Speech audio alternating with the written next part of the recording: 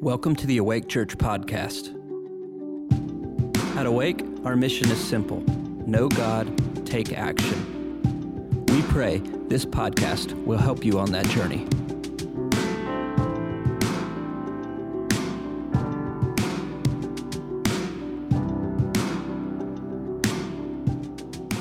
You know, we're all made unique and individual. There isn't another you anywhere, and there never will be another you ever created. You have your own fingerprint, your own DNA.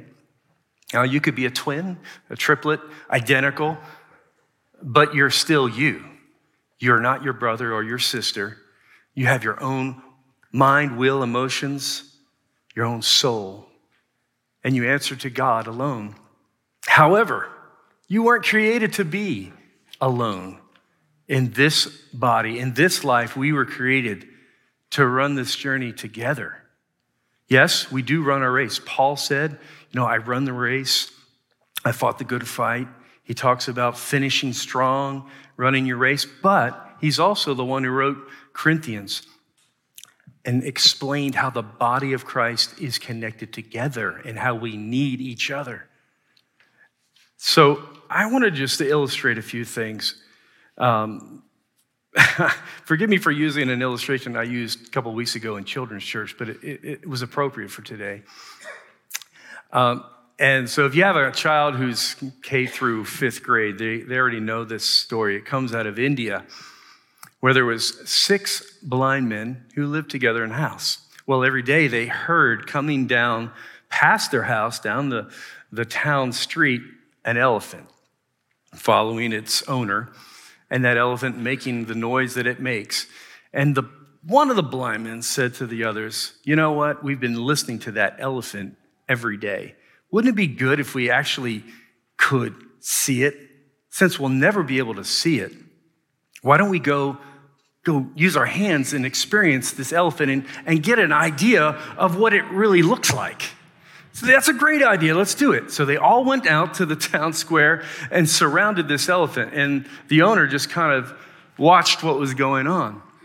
Well, each man, as they surrounded this elephant, reached out and grabbed whatever was in front of them.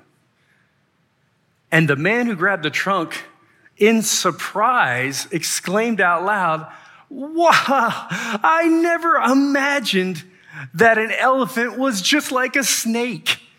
That big sound coming out of a snake." The guy next to him is like, "What are you talking about?" Now, he was holding the ear. An elephant is obviously not a snake. It's like a carpet. The guy holding the tusk said, "A carpet? A snake? It's more like a spear, guys. Obviously, I don't know how it makes that sound, but an elephant is just like a spear." The guy holding the leg is saying, "What is wrong with you? Obviously, an elephant is like a tree." The guy in the back holding the tail says, "What is up with you guys? Obviously, an elephant is like a rope." The guy who had his hands on the side says, "You guys are all wrong. An elephant is like a wall. Can't you feel it?" Well, the owner of the elephant, watching all of this take place, started to chuckle to himself and said, "Excuse me, gentlemen, if I could have your attention, I want to tell you, as you argue about what an elephant looks like, that you are all correct and you're all incorrect. Now, you're correct from your vantage point, but you don't have the whole picture. Do this with me, guys. Reach out your hands and hold hands together." And they made a circle around the elephant. "Now, I want you to do this. Take 2 steps to your left." They all took 2 steps and then stop. Now, reach out and touch the elephant again. And so the man who had the ear is now holding the tusk. The man who had the tusk is now touching the trunk, and so on and so forth. And he goes, "See, the guy next to you was correct, wasn't he? Oh, I'm starting to get the picture. Now, hold hands again. Take 2 steps to your left. Reach out again." And they did that until all 6 men made a trip around the elephant and got got the bigger picture as they began to share what they were touching, what they were experiencing from their vantage point. As they shared together and cooperated together, they got the bigger picture of what an elephant truly was. It's very much like us, the body of Christ. From our vantage point, we have a perspective on the Word and on God, but we need each other because you have what I don't have. You have revelations of God that I need, that I've never discovered. And as I get into relationship with you, I find out how wonderfully creative our God is. He puts gifts into each and every one of us, talents, treasures, if you will, that are yet to be discovered. And as we get to know each other, they get shared with the body. We're stronger and better together than we are separate. That illustration of the tree is correct. One tree does not pollinate very well itself. It needs to be with others. The same way, we grow together. Jesus didn't have one disciple. He had 12 for a reason. They grew together. They learned together. They experienced Christ together. And when he was taken, they interacted, they fellowshiped, and they encouraged one another. And then they went and spread the testimony of Jesus. Now, we are made differently and yet the same. When I say we're made differently, God puts in each of us different abilities and perspectives that's tied to your nature, your personality, if you will. And did you ever notice that there can be something unfold in front of a crowd of people? Everybody sees the same event, but they have different perspectives of what just happened. And if they have a chance to share, they can come away with thinking, did you see the same thing I just saw? And yet it was just one event. Let me just illustrate this, just to make a point. A man who was asked to bring the communion trays up to the front of the church. You know, the trays with the little cups full of juice, stacked up. He's walking up the center aisle and trips. And all of the communion gets just spilled out and a big mess right on the floor. Everybody in the church saw the same thing unfold, right? Everybody did it in front of everybody. Now I can kind of sideline here, speak from experience about tripping in front of a crowd. That's another story for another time, but I did that in Bible college one time, and it was one of the most embarrassing moments of my life. And I did it in front of the whole student body as one of the most prestigious speakers from England was being introduced. Okay. Anyway, so I can share this story without any malice because I have experience. This one is not as stable as the one before. Sorry, ignore that. I'm going to not kick that if I can. So the guy spills the communion juice, right? So everyone in the crowd, everyone in the congregation that is a servant type, the ones that love to serve, what do they think of immediately? Hey, there's a mess on the floor. Let's grab a mop. Let's grab a broom. Let's get some towels. Let's get this thing cleaned up. That's what they see. They see the mess on the floor, right? So, in the same crowd, there's those administrative types. And they're not thinking about that at all. They're thinking, it's a good thing we have a line item in our budget that plans for miscellaneous mishaps like this, and we can afford to clean that carpet next month because it's going to get cleaned. Administrative types, they're real detailed. They notice all the little things. They're the kind of people that sit and think, wonder how long it takes to fill all those little cups with juice, But then you've got the teacher types. The teacher types in the room, they're saying, there's a lesson to be learned here. There's a better way to carry trays full of juice. Before the next communion, we need to have a training session, right? But then you've got the prophetic types in the room. When they see that, They say, isn't that amazing? It's just so a beautiful symbolic picture of how the blood of Jesus is poured out for us and spilled. The crimson stain is giving me chill bumps. Yeah, they have a different perspective. Then you have the pastor types, and they just say, hey, it's no big deal. Accidents happen. Let's get some more juice and have communion, okay? Then you've got the mercy types that are watching the same thing. And they don't see anything but the poor guy that dropped everything. Will somebody please give that guy a hug? He needs a hug. Just hug him. He feels bad about what happened. So now, which of those perspectives is the correct perspective to have over that same incident? All of them. All of them are valid because they all reflect a nature of our Lord and Savior.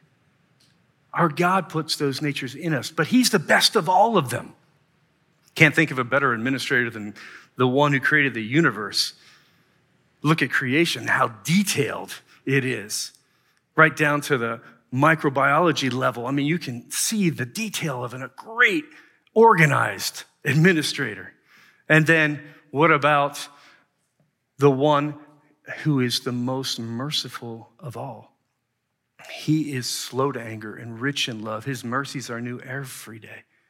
No one flows with more mercy than our God. And the prophetic, he is the word. No one speaks like he speaks into being. And even thousands of years before it happens, he'll speak. And things happen. He can speak a word and it happens the next moment, or he'll speak a word 1,000 years ago and it's going to come to pass because there's no one as prophetic as our God. And Jesus, no one was a better servant than him. He said, I didn't come to be served. I came to serve and to give my life as a ransom for many. And he is the good shepherd, the pastor of pastors. No one is like our God. And the greatest teacher who ever walked the earth is our Lord and Savior, Jesus. He's the best of all of these, and he gives out his gifts to each of us. And we have a part. We have a piece. We are a part, a piece. It says in Corinthians chapter 12, and I made reference to this earlier, Paul said, verse 12, chapter 12, for just as the body is one and yet has many parts, and all the parts of the body, though they are many, are one body, so also is Christ. For by one Spirit we were all baptized into one body, whether Jews, Greeks, whether slaves, free, and we were all made to drink of one Spirit. For the body is not one part, but many. If the foot says, because I'm not a hand, I'm not part of the body. Well, for it is not for this reason any less part of the body. And if the ear says, because I'm not an eye, I'm not a part of the body. It is not for this reason any less part of the body. If the whole body were an eye, where would the hearing be? If the whole body were hearing, where would the sense of smell be? But now God, get this, God has arranged the parts, each one of them in the body, just as he desired. If they were all one part, where would the body be? But now there are many parts, but one body. Now, it also said that the eye, now that we are recognizing that we have a part of the body, we are a specific part of the body. We must not become haughty. It says the eye cannot say to the hand, I have no need of you. Or again, the head to the feet, I have no need of you. On the contrary, it is much truer that the parts of the body which seem to be weaker are necessary. And those parts of the body which we consider less honorable, on these we bestow greater honor. And our less presentable parts become much more presentable, whereas our more presentable parts have no need of it. But God has so composed the body, giving more abundant honor to the part which lacked. And here's the kicker, so that there may be no division in the body, but that the parts may have the same care for one another. And if one part of the body suffers, all the parts suffer with it. If one part is honored, all the parts rejoice with it. Now you are Christ's body and individually parts of it. This is a picture of the church. This is us. You might be function as a hand. These are descriptions. You might function as a foot, as an elbow, but we need you. And it's a joy to discover your function and how you fit into the body of Christ. None of us are all the parts. We're just one of them, but we are needed and valuable. Every finger. Just hurt one once and you'll find out how valuable it is. Over the years, I must have shot millions of nails in building things. And I like to work with wood, but sometimes, very rarely, but sometimes I miss the target. I don't hit wood, but I hit flesh. And I remember one specific time where I shot a finished nail through my fingertip as I was holding some crown molding. Slipped off at the last second, boom, shot. It happens fast. So the nail is through this finger, stuck into this one. So I pull it out. And, you just go back to work, you wrap it up. But, I'm also a piano player, okay?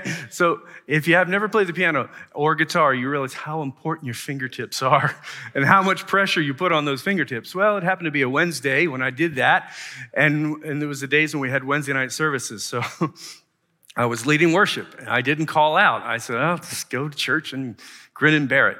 Well, I wasn't grinning. Trust me. When I played that piano, we played for an hour. I re-injured an injury is what I did. I made it worse. So I couldn't sleep the whole night for days because I did that. It hurt. But it's just a finger, right? How important that is. Didn't even think about that finger. Use your hands all the time. Don't think about it until something goes wrong. When one part suffers, we all suffer and we share in each other's burdens. That's what Galatians says, 6:2, Galatians 6:2. Bear one another's burdens and therefore fulfill the law of Christ.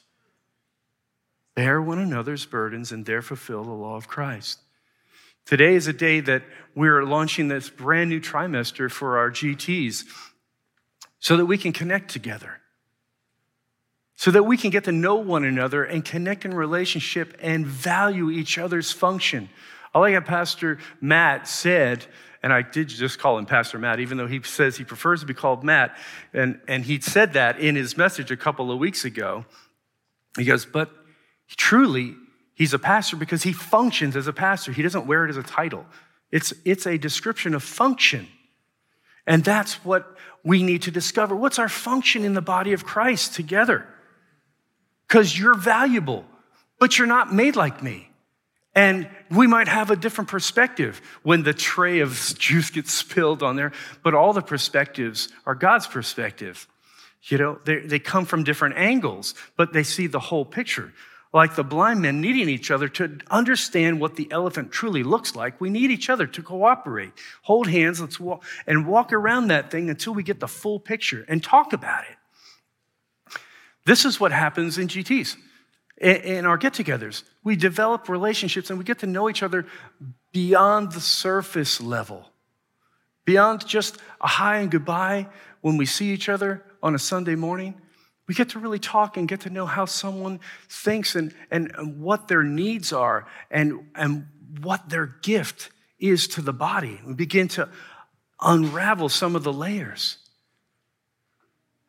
Sometimes you don't discover the value of someone if you don't spend the time to get to know them. I remember I was working, helping supervise a construction project for a church I was on staff at, and we were building a new addition to, it was a commercial job, building a big addition.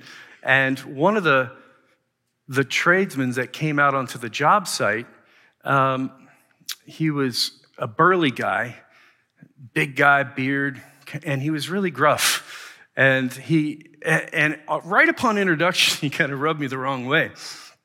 And he was boisterous and loud, and he had lots of things to say and lots of opinions, and he was just very verbal and very kind of like emotional when he does it and talks. And I just got the wrong impression of this guy. And, the more I got to know him, the more I found the most gentle soul, the most compassionate man, the most giving guy that I met. And we became such fast friends. He was my best man at our wedding, and I was the best man at his wedding. But it took a while to get to know him, to get under the layers and find out his heart. There's a illustration I've used in the past and to explain this, how the value. A king wanted to find out what the subjects of his kingdom were made of. So he said, I'm going to do an experiment. And he had a large stone dragged out onto the king's highway. And he left it there. And then he hid himself in the bushes just to see what his subjects would do as they come by the stone. And he watched. The first guy to come by was one of the king's soldiers. And he was in his bright new crisp uniform with his shiny sword hanging down. And he was thinking of all the valiant things that he would do in battle whenever they go and face the enemy. He didn't even see the stone. He just had his head up in the air. And he was thinking of his self-importance. And he trips over this huge stone and falls and gets his uniform all dusty and dirty. And he gets up cursing. What lazy fellow left this stone in the highway? And he's like, they should move this stone. What's wrong with these people leaving stuff like this? Somebody could get hurt. And he goes down the road just complaining. Well, the next person to come by was a farmer. And he had his oxen in there pulling a cart, and the oxen trips over the stone. Who put this stone in these lazy town folk? Why would they ever leave a stone just laying there in the middle of the road? And he complained and went around the stone. Everybody that went past the stone that day, the king observed, just complained and talked about how someone should get rid of that stone. If only someone wasn't so lazy around here, this stone wouldn't be here. And they all just kept right on going. Well, at the end of the day, it was dusk, and the miller's daughter, who was grinding grain all day long, 12-hour shift, came home, was heading home and saw this large stone in the road. And she said to herself, oh, this isn't good. It's getting dark. Someone could fall and hurt themselves. If this stone isn't moved, this could be, someone could get really injured. I've got to get that stone off the road. And even though her body was tired from using her muscles all day, she tugged and pulled and used sticks and levers and leverage, all she could do, and dragged and inch by inch got that stone off the king's highway. Came off the side of the road, brushed herself off, walked back on the road, and didn't notice, but lo and behold, where the stone was a hole.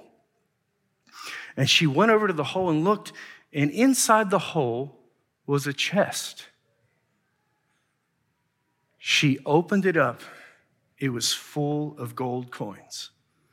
And there was an inscription on the lid. This chest belongs to the person who moves the stone. Now, people are like that road with the stone on it.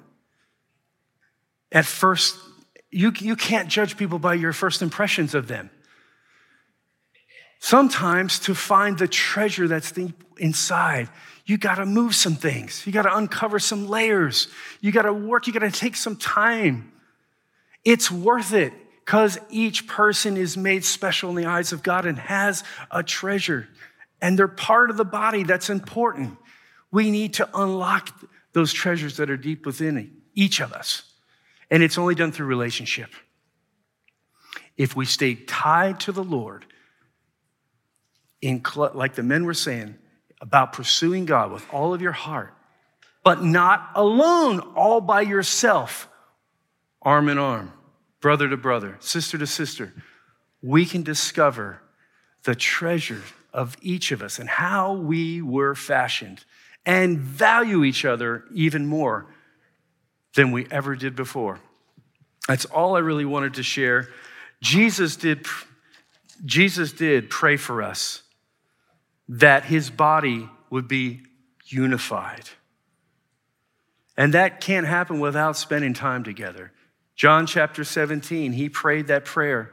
Father, I pray for those that will believe the message, talking about his disciples, that they preach to, those that become believers in me, that they will be one as you and I are one.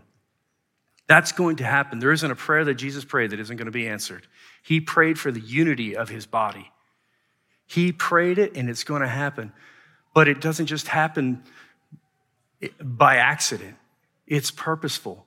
What did the disciples do when Jesus left? They have followed his instructions and they waited in Jerusalem. On the day of Pentecost, the Holy Spirit came, and that's when the fun began. And the book of Acts is what we're going to be covering in this trimester at GT's. And it says, I'll close with this scripture, Acts 2:46-47.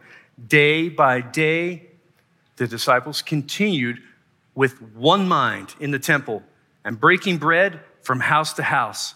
They were taking their meals together with gladness and sincerity of heart, praising God and having favor with all the people. And the Lord was adding to their number day by day those who were being saved.